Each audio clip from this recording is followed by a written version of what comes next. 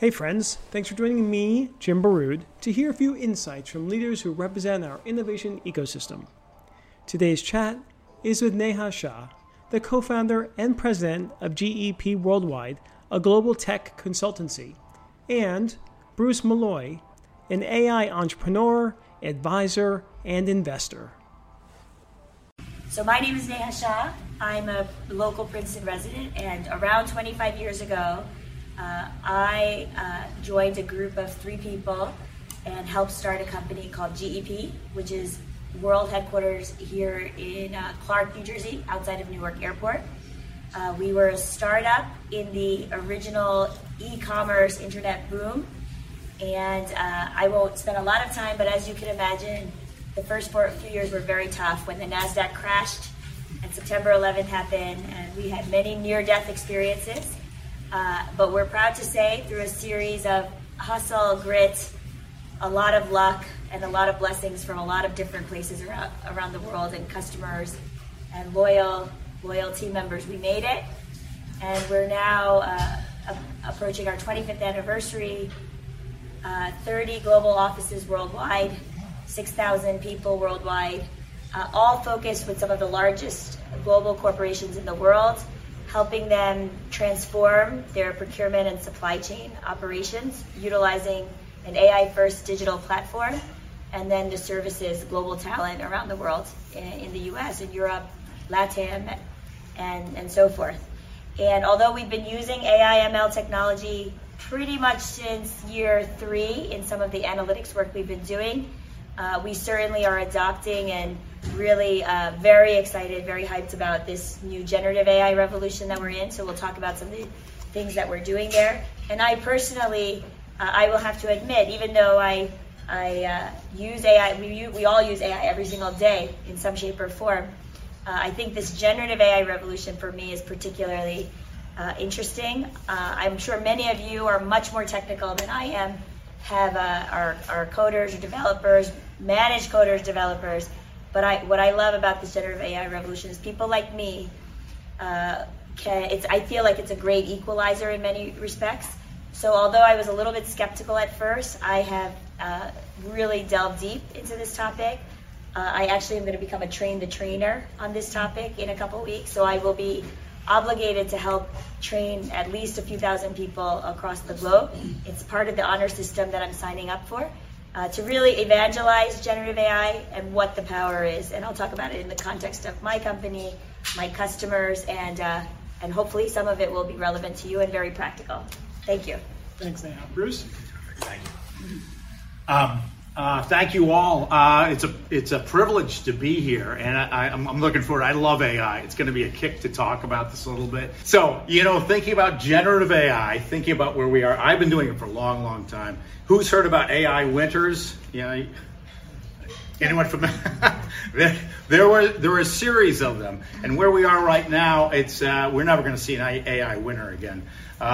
It's going to be sunburn from here on. I mean, it's really taking off. And I think one of the big changes is the generative aspect. But I'll tell you just a little bit about my background, and the overriding theme is how quickly it's changing. Where I started, where we are now, where we're going to be in 10 years, I don't think that we will really recognize it. So I started a long time ago building experts. Actually, before I do that, I just have one question for the group I want to ask. How many people have used ChatGPT? Hands please. How many people use ChatGPT every day? It's a full house. How many people are terrified at the prospects, the doomsday scenarios of AI? Wow. And how many think it's an incredible, bold new future? Oh, good, very positive. I thought it was going to be a little more balanced. I was going to ask who answered yes to all 4. That would be me, actually.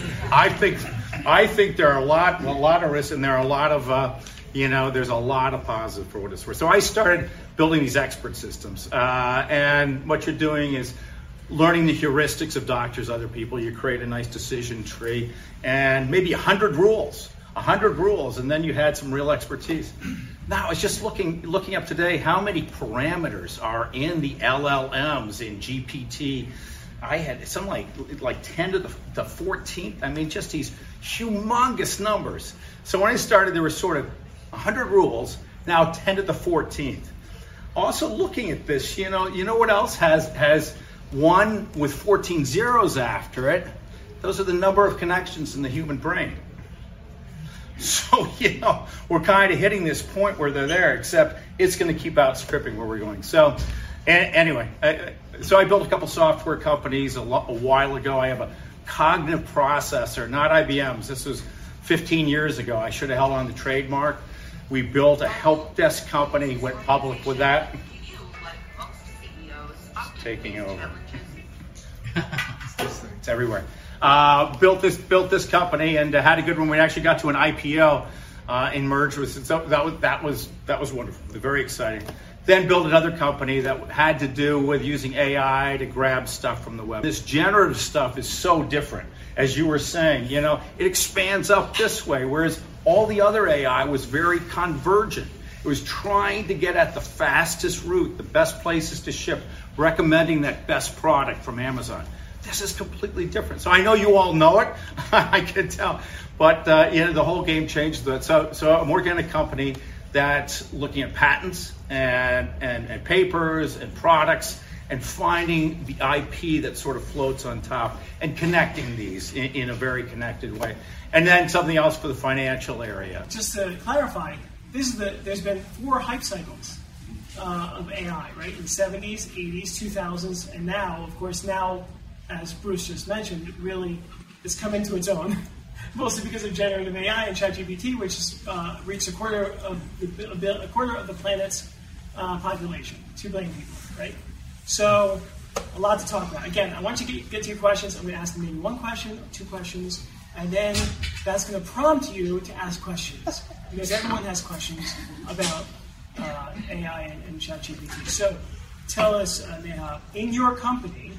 Now, I know you can train the trainer and you know all the use cases, but for this group, explain to them, how you're using it in your company and how you're seeing it used so effectively out there with your clients.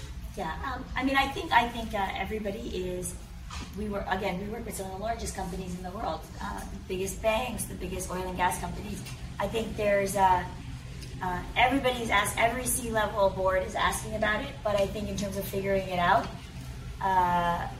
there's still a long way to go. And in fact, some of the banks, just this morning, we were told by a major bank in Europe that, well, you have all these great generative AI features in your platform, but we want them turned off. Because as of today, our policy is that no generative AI features in any of our platforms can be used. Now, I don't anticipate that will continue for the long term, but you can see that there's a lot of fear, there's a lot of questions about it, and so forth. And I will say that before I answer your question, I was one of those skeptics where I'm sure all of us use ChatGPT, and we thought of it a little bit as a search engine. We thought of it as like, okay, it makes some rap songs in the way, it generates some poems and rap songs and does some cool things, but it's pretty limited.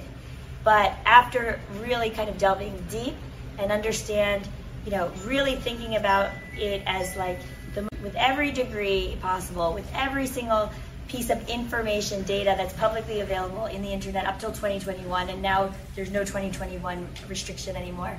And then really using it in a contextual and conversational way, utilizing our best storytelling in ChatGPT or BARD or many, many others that are available out there to really get the true power of what it's able to do. It's far, far, far beyond a search engine. It's far, far, far beyond one data analyst. It's thousands of them. It's you with an army of 1,000, you with an army of 100,000, you with an army of 100. Really thinking through and developing very, detailed analytics, strategies, everything you can think about. Automating, utilizing AI bots, your entire HR process, your marketing process, your sales process. And we could do that today with this LLM, which, as Bruce was saying, we're kind of at, when we think about the human child, I have 3 kids. I remember my daughter when she was 2 days old, 2 months old, 2 years, and we see this exponential growth. You can't even imagine, what a 2-day-old will be doing in 2 years. You can't imagine it. It's like we know because we've seen it before, but it's not linear. And so similarly, in this generative AI revolution we're in, we're just at the beginning. So what's going to happen is tremendous. So so I think that ability to like really see it in a different way, to converse and give context to the smartest person that ever walked into the room that has every piece of data. If you don't prompt it correctly, if you don't give it the right context, what do? They bullshit you to show that they're as smart as possible. But in fact, with the right context, with the right training, they can tell you a lot. They're very, very, very, very, very smart. That's what these systems do. And it's not like a Bayesian algorithm or what we see in Google giving you the same output every time. It's going to think just like human beings. And then our job in interacting with these systems is to be human, to bring our values, to bring our ethics, and let the intelligence and the analytics and the recommendations come from this system in a way that it's never been able to do before. So coming back to your question, in our company, we help some of the biggest companies with their procurement, their supply chain. We have a low-code AI-first platform. So if you're a user because we're in Princeton, there's large pharma, big pharma, and biopharma all around us. In a biopharma company who wants to figure out, wants to buy some really new innovative product and find the right suppliers at the right price, and then write the request for proposal and then send it out to the right suppliers and then contract with those suppliers. Today we have a workflow system called GEP Quantum, but now because of all of these generative AI aspects, we're able to really incorporate that where even a human doesn't need to write that document anymore. We can have this API call to the enterprise version of ChatGPT. We're a very big customer of Microsoft, and so we get the enterprise version that's linked into our system of GEP Quanta. And so writing these documents, writing the emails directly, like basically automating the entire workflow, but doing getting the intelligence about, should we negotiate at this time or should we do something else at this time? Predicting what is going to happen, writing the contract, going back and forth with the suppliers, even negotiating with those suppliers. All of those, what used to be considered higher order thinking that only humans could do, is now we're building those applications and features into our system so that it can be done in what's the easiest way to interface is through human language and the English language, rather than doing all of that through the back-end code. Our code is being written by some of this AI, and then each function within our company, marketing, sales, HR, we're finding, I'm not saying we're done, it's just we're at the beginning of the journey, but finding our data, redoing our processes, and figuring out the ways that these generative AI bots, RPAs, other causal AI bots, everything we could apply so that we can continue to automate, and then let the humans do the things that we need to do, which is empathize, which is think creatively, to do other things that we haven't even been forced to do before, so that we can continue to move our company forward and our customers forward. And you said empathy, and I know what I've heard and what I've learned playing with it is, if you say please, you get better answers. So it's really important to act human and be thoughtful when you're interacting. Now, Bruce, you have 2 startups, amazing, exciting stuff. You've seen so much over the past 30 years. What do you excited? It was after the First World War. He's been through all the heights. But you're doing some fascinating stuff. So tell us about both of those use cases and what gets you excited, because I know you've been, whenever I've talked to you for the past 6 months, you've been just so enthusiastic. Thanks, Jim. And us entrepreneurs know that enthusiasm is everything. So it's great to get excited about that stuff and see the output. I saw some output today which just blew me away in terms of what the generative was putting together. One comment, listening to you describe all the things you're doing, and it sounds doing well, I'm struck by this fact that maybe 2 or 3 years ago, this notion of GA, artificial intelligence, all the pundits were saying that's not possible. I mean, such a short time ago, they said this wasn't possible. It's good for these individual things, very focused. No, it's exploded. And I say that because a theme that's always with me is this exponential rise And a year from now, we're going to be hearing, it's going to be completely different. In 4 years, it is so fast. And the theme here is that we humans really aren't that familiar with exponential growth. We're not wired that way. So it's just kind of a warning, I think, for all of us. That's where in my opinion, it's going. In terms of the generative, the LLM, so I'm very excited about this sort of, we started with patents, and we want to try to mine patents and find more uses for the patents, who customers might be, what was to be done. As we got into it more and more, and for those who are familiar with the sort of semantic aspects of the text that goes into GPT, you essentially take every single paragraph and you turn it into this vector that represents the centroid of the idea, if that makes sense. It just means that the AI gets the gist of every paragraph without the words even being there. That's at the heart of it. So this is very cool because you can start to connect together thematically and topically all these ideas across millions of, and this is what the LLMs do. But now when you make narrow it down to a patent area or whatever, now we're starting to track innovation, the legacy of innovation, and you can start to predict where it's going. So, we're now taking something that's really very sort of analytic and making it creative. And to generalize that, I think you can sort of create these large innovation models instead of large language models. What I'm doing, and so that's what we're doing, in that area. Just one other observation, which is that to get there, we've all heard ChatGPT lies and makes stuff up, I wouldn't be quite that harsh. I think it's like a kid, it's just trying to fill in the blanks as you get there. And it'll get better and better. But it's been difficult with ChatGPT, with some of this stuff. It's astounding what it'll create. And say, no, that's all right. How do you put the guardrails in? So what we're doing is a combination of quote unquote old-fashioned AI, some machine learning. Even the semantic work is more classification. And so you have an ensemble of these different means of getting there. I think this is really important. I think even for ChatGPT, they have 10, it's like a collection of experts, 10 different experts. And I've thought for a long time where all of this has to, it's going to follow really the human course where we have specialization in the brain. We have part of the brain for short-term memory and recognizing images. That's what's going to happen in these systems in a very simple way. That's what we're doing with the patents. All right, is that enough to blow your minds? I think it is. There's so much to ask. All right, so let's just go grab some questions here. So is there a playbook that you guys can recommend for folks to get started and execute?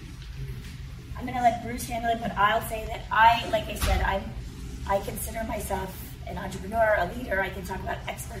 I feel in this journey, even though I've been doing AI and ML, at least my company has, and now we're in this generative, I'm just a curious learner, like all of you. And so I went to this AI for CEOs, and what I learned were a couple tidbits. One is anybody who's running their own company, this AI revolution, it has to start from the top. It's not about one person and somebody in IT anymore. In fact, it's like, as I said, the great equalizer. So every one of us can be interacting and doing stuff today.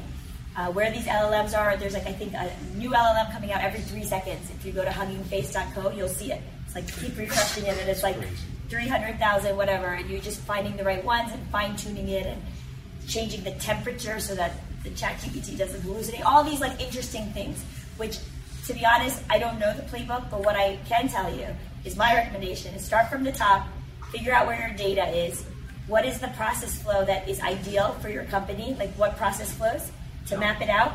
And then there's a series of AI bots we can build, generative, causal, old school AI to automate. That's what we're doing. And the only way we're learning that is through, somebody told us the technical term is FAFO, which is fuck around and find out. And that's what somebody taught me just 6 months ago, and I think that has worked. That has worked for me to just because I think it's moving so fast and we don't know.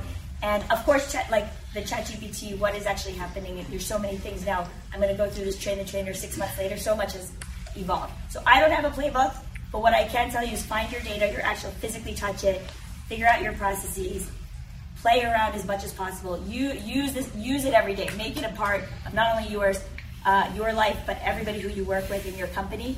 and things will be found out in ways that you never thought possible. That's my playbook at the moment. Agreed. It's a good question, and my mind runs to, well, I don't think there's one general playbook, and I think very simply, what I'd say is, and it sounds like everybody here is playing with ChatGPT, but at the very least, for people out there, you have to just get into it, just play with it, and have this experiential, kind of understanding what's there, and with that experiential understanding, then you'll have some sense, and it's not so intellectual as it just got this visceral experience. Oh, it does that, it does these things, you connect these things. Then you go into your particular area. If you're a publicist or an educator, you're a poet, and you can use it in these ways. And finally, not to punt on your question, but I don't have a good answer about to do a playbook. I said, just ask Chat to put together a playbook. I think that's a very smart response, because the whole idea of building up those muscles is very practical and very much in the here and now and very intentional. So I thought that was a very good response. Okay, next question. Go ahead. What do you guys think about the place of? I'm very, very pro AI. So this is going to be a quick question. Very pro AI. What do you guys think about the place of humans in all of this in 5 years, especially in the workplace, as AI does more and more? You mentioned empathy and creative thinking, but are people going to pay us for empathy, right? And creative thinking. Where do humans land in all of this? Yeah. Again, I don't know, and I think when you ask a question about the fear, I have both. I have tremendous fear, and also I think it's a bold, exciting new world, especially as I got into it. And so what I would say is, I do see that, for instance, I learned in the training I underwent, you can set the context, you can set the tone of every single written document your organization does through ChatGPT, all of the big ones, BARD, whatever, and you can set the tone. And my company, GEP, is in New Jersey, USA based, and you give a whole 450 word prompt. That's another thing. We think we just tell it 15 words and it's going to come out with something spectacular. It's not. We have to give a lot more context. But we can set the tone, for instance. But one thing I learned, and I think maybe Bruce can elaborate, the values of a human to actually, again, care for somebody else, to show it doesn't know what care means. It doesn't know what kindness. It knows facts and data. It gives you give the context, and so I think there will be a lot of higher routinized tasks and higher order thinking tasks, including all the white collar jobs that we were talking about, which you're right may get eliminated from 50%, 60%, 90%. There will be new jobs created. Will it be 50 to 90% more? Probably not, quite frankly. But I think it will be other points of validation, other points of when a doctor, or my husband is an orthodontist, when he's giving a treatment plan and he's one of the best in his field, objectively speaking, he's one of the best in his field, but it'll allow him to have spend a lot more time with the patients, to explain, to give the right questions, to show a data point that's associated with this healthcare based large language model, to show that yes, in fact, this treatment plan, and to reduce that time for him. So I think there will still always be a place for obviously great leaders, great practitioners in their space, and utilizing this as in an organization, there's always the people at the top, the mid-level, the L1s, L2s, L3s.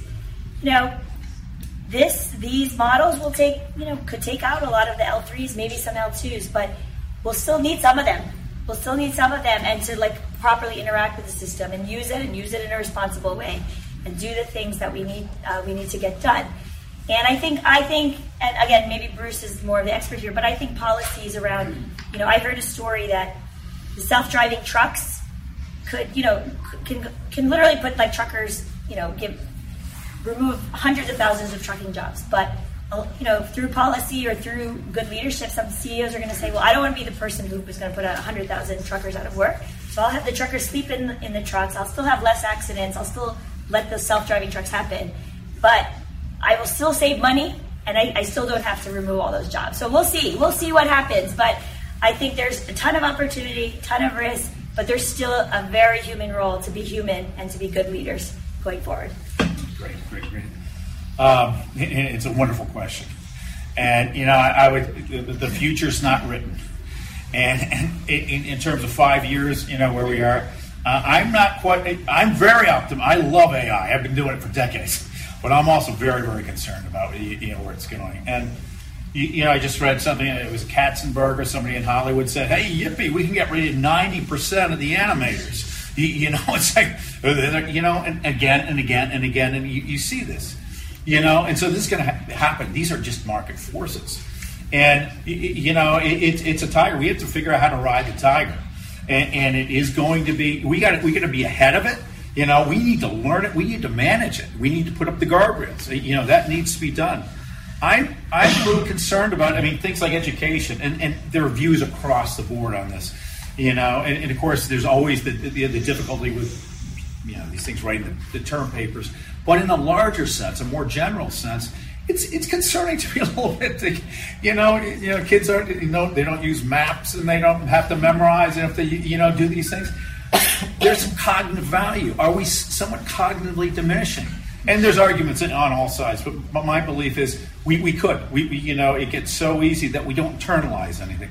And there's something really special about memorizing things and having it to draw on. You fall asleep and you start making connections and you come up with new things. That's how you create. That's to be human.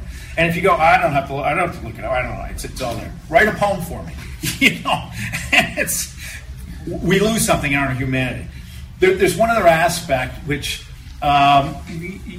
it's been said, I gave a talk about this, but in a paradoxical way, AI can make us more human, in a very good way. AI can, in fact, take all those routine tasks nobody wanted to do anyway, and do this automatically, and maybe we can be a little more empathetic, more caring, in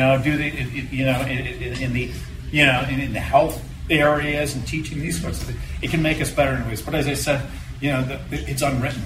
And I think it's going to really come down to us, what society does, the societal values. It's certainly going to come down to government, to regulations. When you have Elon Musk asking for regulations, I think, there's a sign that we've got to do that as a society. So opinions are across the spectrum on this. All right, next question. The concept of hype cycles has been brought up a couple times now. I'm wondering if you folks have any idea which end of the hype cycle we're on. Are they waxing, waning? Is it the muddy spring of the former AI winter that we're just feeling it's going to get much better, or is that sunshine that we think we're seeing just reflecting off a bigger pile of snow? It's a great question. Is everyone familiar with the hype cycle, the Gartner hype cycle? The hype cycle is, everybody gets all psyched out and it goes way to the top of the hype cycle, and then nothing works out, and then you fall into the trough of disillusionment, and then you end up on the plane of the plateau of reality. And all technologies go through this according to Gartner. So where are we on that hype cycle? There's a lot of different kinds of AIs in different applications. So I don't think it's just a singular point. So you have to kind of pick that area. Certainly, so I'm not sure, but generative. Let's talk generative. We've been talking about generative this whole time. On the topic of generative AI, LLMs specifically, anywhere you plus on the curve?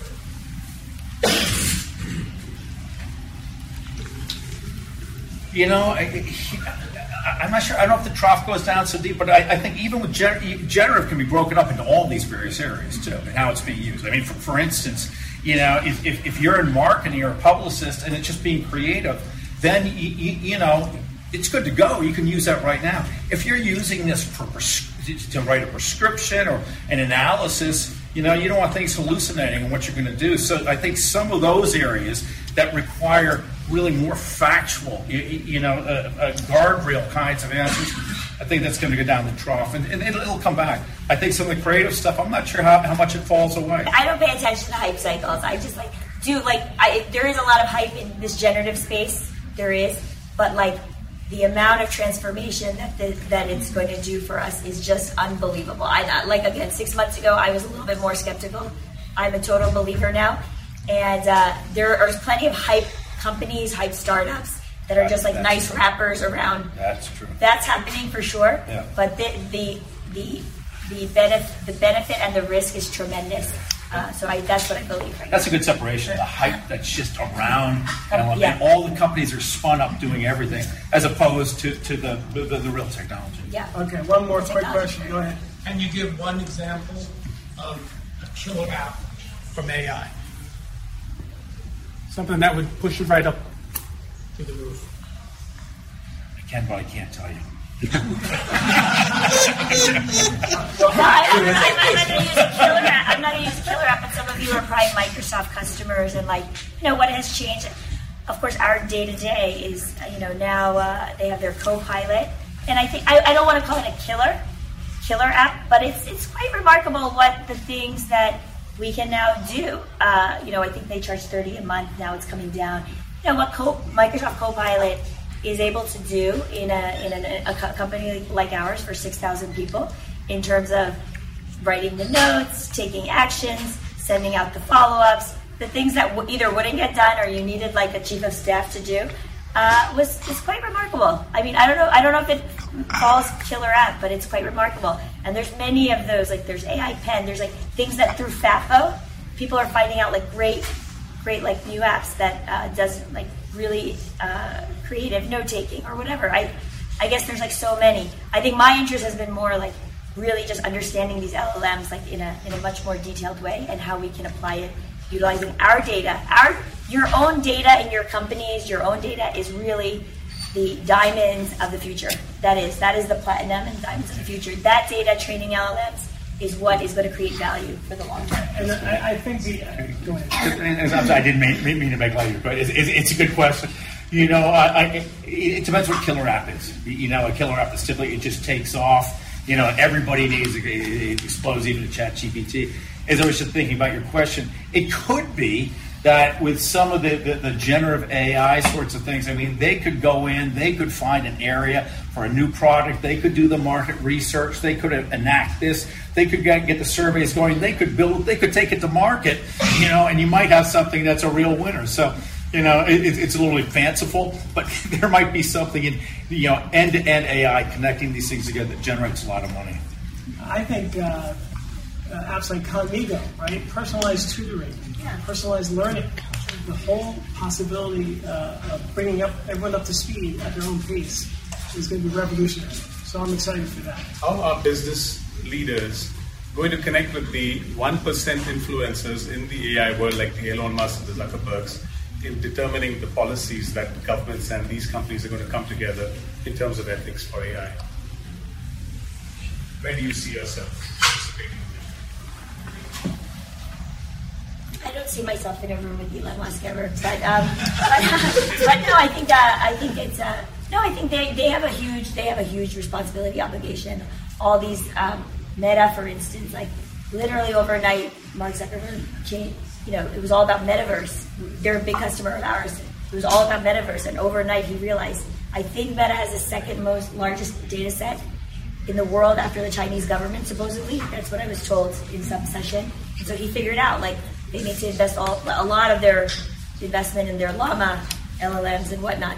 So I think they have a huge responsibility, huge obligation to figure out these things. I hope many of us, my company is like a mid-sized company, which just wants to do like good in the world in a responsible way. But I hope with our leadership in government, and it's about across governments, by the way, because it's not just the U.S. It's like this is across the globe. Across with some of these leaders will help to figure it out. Yeah, it's a huge issue. I mean, it's a great way. I mean, my thought is it's going to be market forces, it's going to be social forces, it's going to be government forces that are going to sort that out. And if you think about those three things, they differ from country to country. So you could have really different outcomes in other countries according to the way it shapes up. But it's the question of our time, and we'll be forever, working on solving that in some small way. Yeah. And there's a lot of groups working on that, right? From the announcement a couple weeks ago from Biden to the Safety AI conference in Europe to the UN, to in fact his meeting with the Chinese leader this week. I'm sure they discussed this. So, like the nuclear proliferation agreements, there will be. They'll come together. Not gonna. Fingers crossed. We'll get our arms around it because there are a lot of dangers, including deepfakes and misinformation, democracy in general. So this has been great. Thank you so much for coming. Thank you to this great panel. Thanks for joining us. I hope you enjoyed the show. Please like it, leave a review, and subscribe.